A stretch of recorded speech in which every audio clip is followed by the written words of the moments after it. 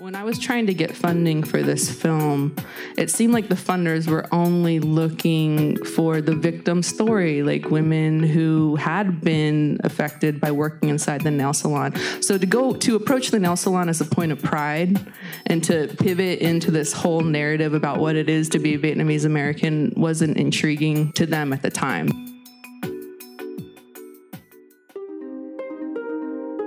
You're listening to the podcast Stories of the Vietnamese Boat People.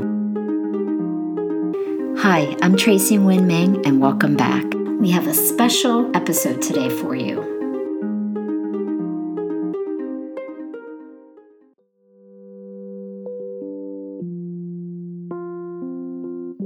So, have you ever wondered why there's so many Vietnamese people in the nail salon industry?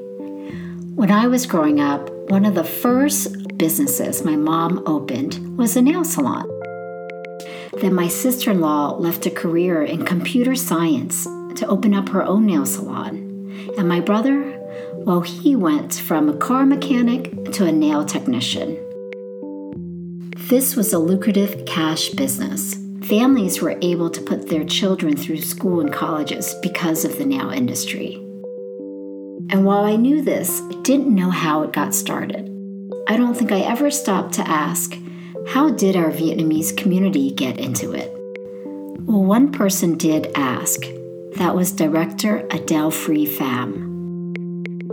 Born in Portland, Oregon, Adele is mixed race, second-generation Vietnamese American. Her father came to Oregon in 1975 as part of the first fleet of Vietnamese War refugees. Being half Vietnamese, Adele always felt slightly disconnected from her Vietnamese culture.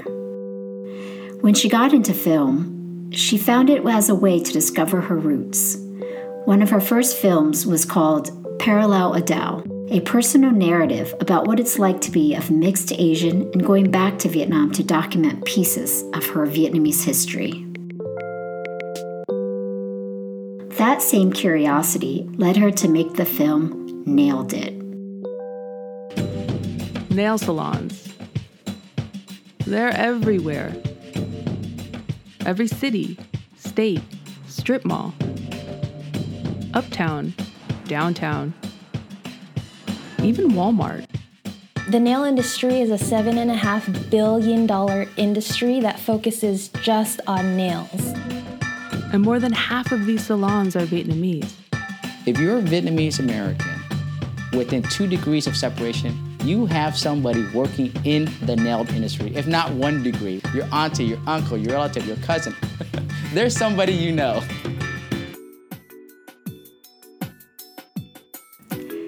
In this episode, I got to sit down with Adele in front of a live audience at the New School in New York City. So Adele, you mentioned in the film, so you're half Vietnamese. Your father's Vietnamese. He came over as part of the war refugee, met your mom. And tell us a little bit about your upbringing and what inspired you to make this film. I'm mixed, so I never felt fully Vietnamese, and I don't speak the language. And I've thought a lot about this, like why the nail salon was so intriguing to me. So, of course, it is finding out why so many Vietnamese people do nails, but also inserting myself in the culture in a certain kind of way. I left home when I was 18, and then I wound up in New York, and New York has less of a Vietnamese population than Oregon even. The largest number of immigrants in Oregon are Vietnamese. So I was losing even more touch with my Vietnamese side while realizing all the feelings of shame about being Vietnamese and a person of color were wrong, kind of understanding that I came up in a world where you were supposed to separate from your immigrant, non-English speaking side and become Americanized. And that was an idea that was just instilled in me in the culture of Portland, Oregon, which is predominantly white.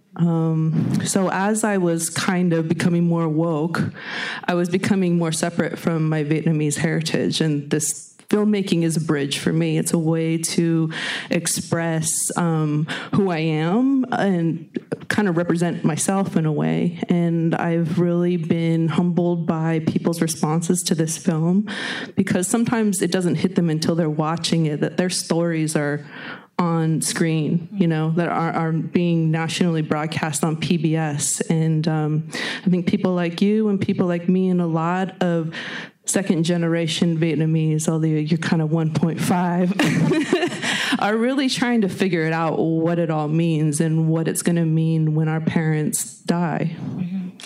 And in the film, you had some moments where you focused on your dad and your conversations with your dad. So can you talk a little bit about him, and was there significance, or did he have influence in the narration?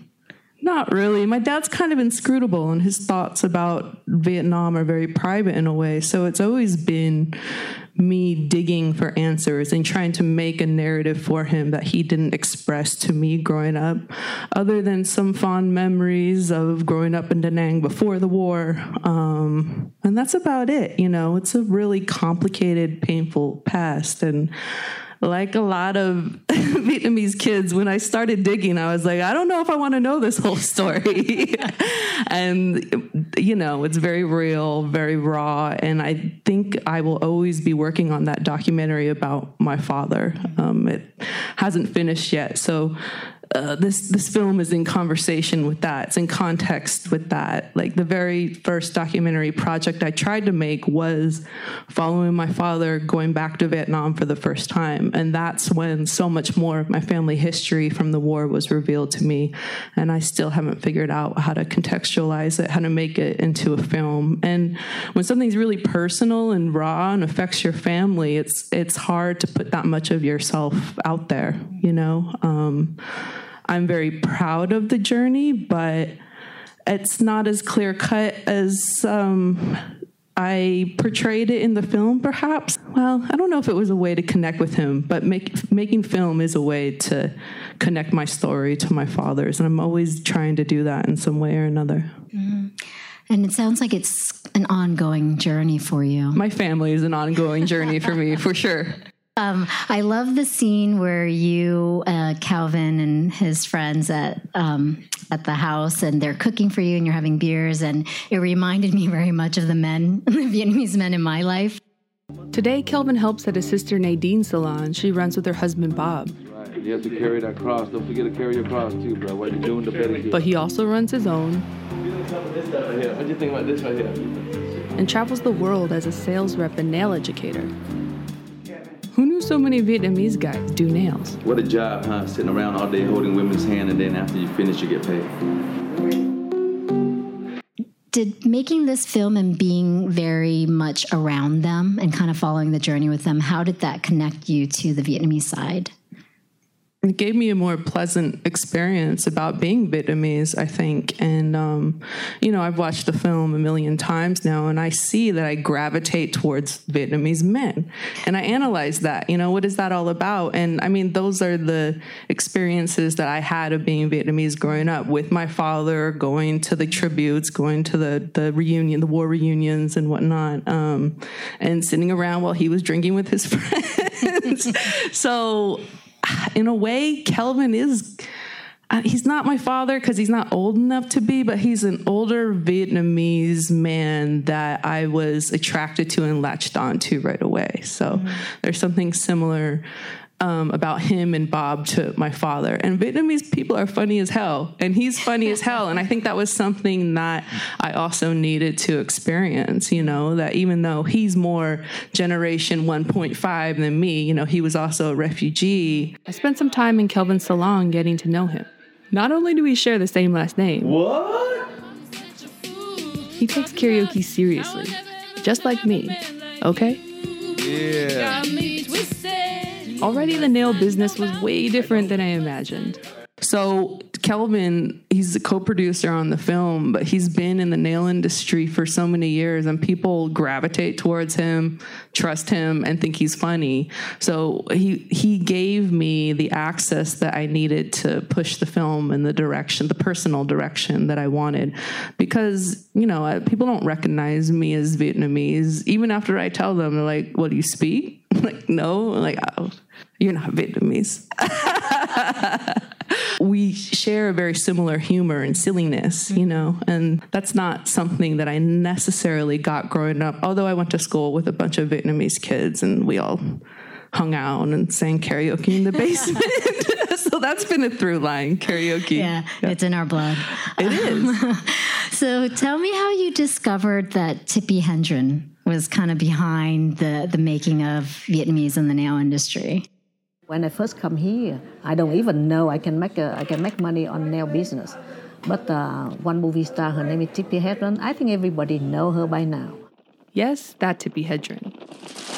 From a little Hitchcock movie called The Birds. It was through NPR. So that NPR, All Things Considered piece, was something that I had listened to.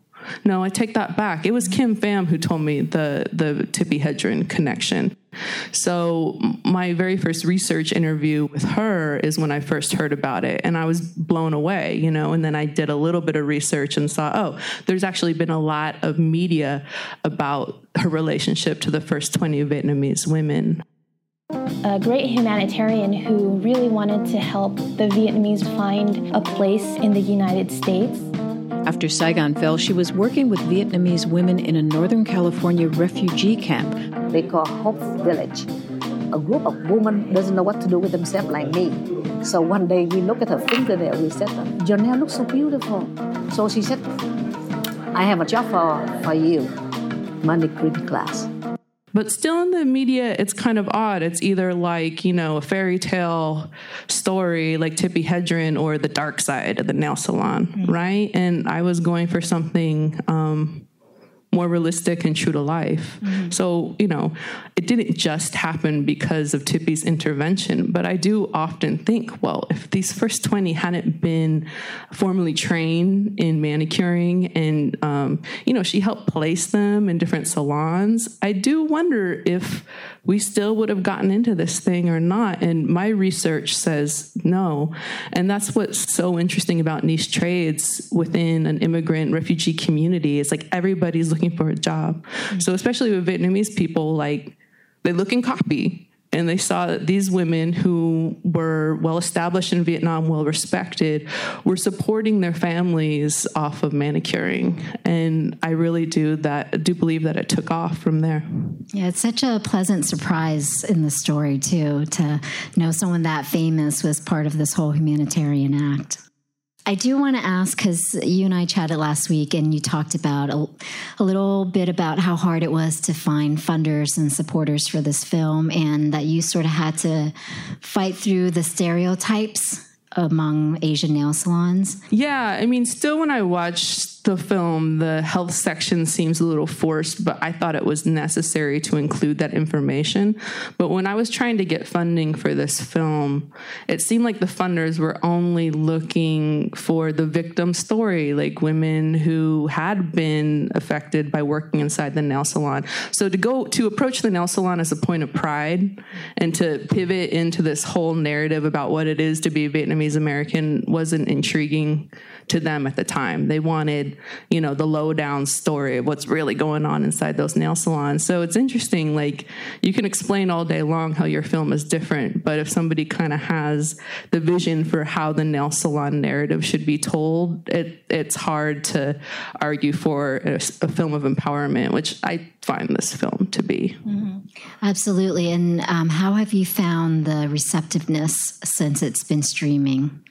I love getting messages from people from all over the country, Vietnamese, who have family in the nail salon industry, and some really touching emails about the idea of representation that I was talking about earlier. There's something really powerful about seeing your history represented in film. And So a lot of beautiful responses. There is still class consciousness within the Vietnamese community that, a lot of people still don't want to be defined by the Vietnamese nail salon. I do wish that they would take time to watch the film, because I think that they'll come away really having a lot of pride in our resiliency and our grit to be able to open these nail salons across the country, like starting from California. And then look how many Vietnamese nail salons are all over the U.S., but also all over the world. Absolutely. France, Germany, England, back to Vietnam, industry. Czechoslovakia. I mean,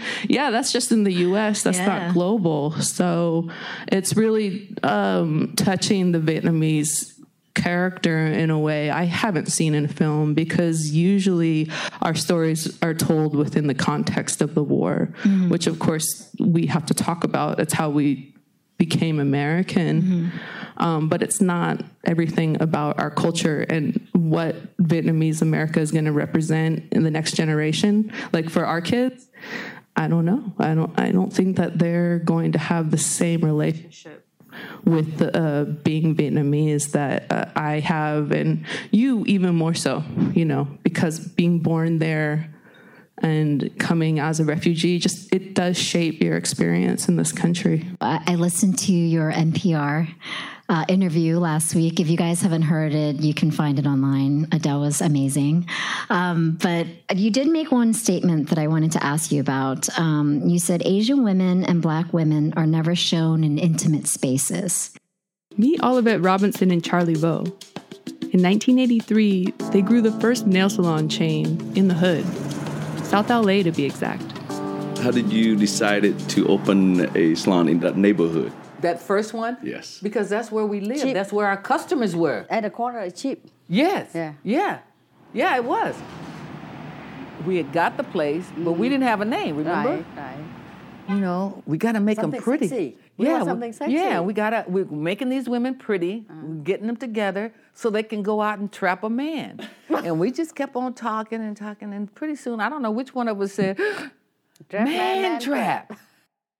Man Trap was kind of a piece in the film that I really loved. So can you talk a little bit about that statement and the significance of Man Trap in this film? Sure. I mean, mostly the relationships you see between Vietnamese nail salons and their Black customers is acrimonious in the media. But my bigger question was, well, how did those nail salons get there to begin with? And Man Trap came to me because I asked the right question. And Mike Boa was like, my mother's first business partner is African-American woman. And Olivet is a dear friend of mine now. She's really my favorite person from the film. Don't tell Kelvin. Oh, wait, we're on the podcast. Shoot. And there's also something sad about that relationship never being replicated. It's like the Vietnamese family just took the concept and it did spread like fire. But what did we lose?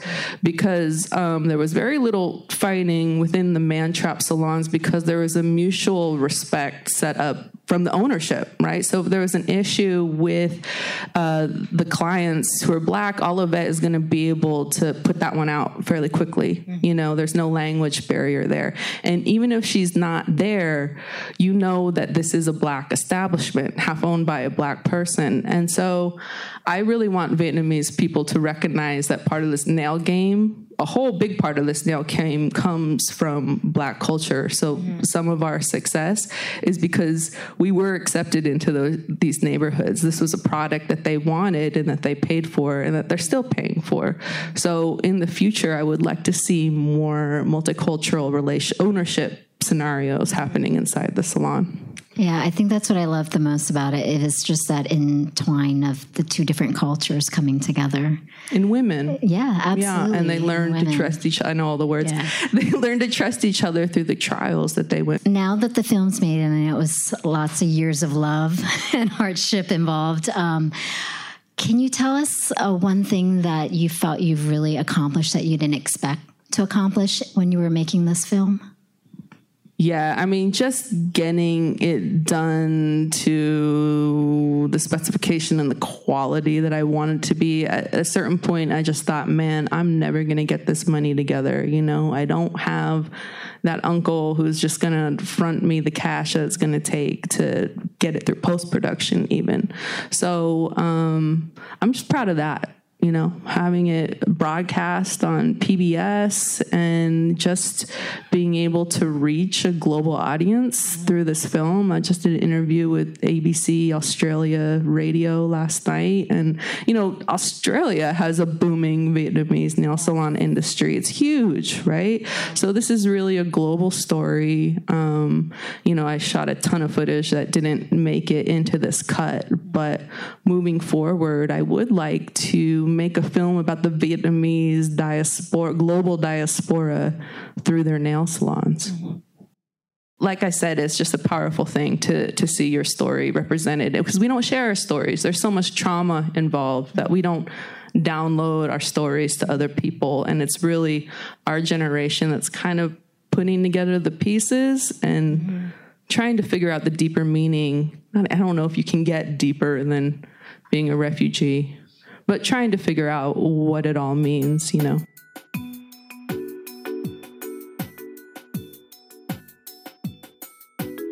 Hate crimes. That's my next film. It's about hate crimes in Oregon, where I'm from. Another personal story entwines with that larger story about hate crimes and the history of exclusion laws that Oregon statehood was based on. It was created to be a white homeland state. And, you know, how does that translate in the 21st century when, you know, we're seeing white supremacy on the rise in an undeniable kind of way. And yeah, still working out the details of that. But there's a particular story, the murder of a teenager named Larnell Bruce Jr. by a white supremacist in 2016, when Trump's campaign was really starting to take off. And I went back to Oregon to cover that story, or the aftermath of that story. And then I just finished filming the murder trial, which was both satisfying and raised more questions about what hate crime laws actually are and if they work in a place like Oregon. You know, these documentaries take time, but also finding your stride takes time, and balancing all of these really atrocious hate crimes, but then also breaking the heaviness with some of that Portlandia levity. I mean, it really is weird there. So I'm just trying to strike the right balance and get my team together so it's not so much of a solitary journey, like applying for all these grants and getting pissed off because people don't understand your vision. Thank you so much, Adele, for spending the night with us this evening.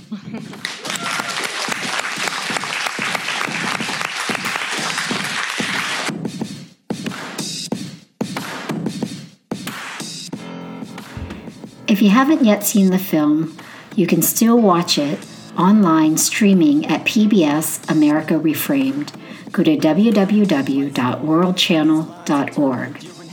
The film is witty, it's touching, and it uncovers some pretty surprising things, as you heard earlier, about how African American culture, Vietnamese culture, and the pursuit of the American dream all came together. To connect with Adele or follow her work, visit our Instagram or Facebook page at Vietnamese Boat People Podcast and look for details under episode 11. And a quick shout out and special thanks to our associate producers on this episode, Trisha Vung and Matt Young. Put your faith in me, the next generation of the true Vietnamese. We had to hustle like we sell water to wells. Ripples form lines, turn into a story to tell. We had to leave hell, but put your faith in me, the next generation of the true Vietnamese. We had to hustle. We had to hustle.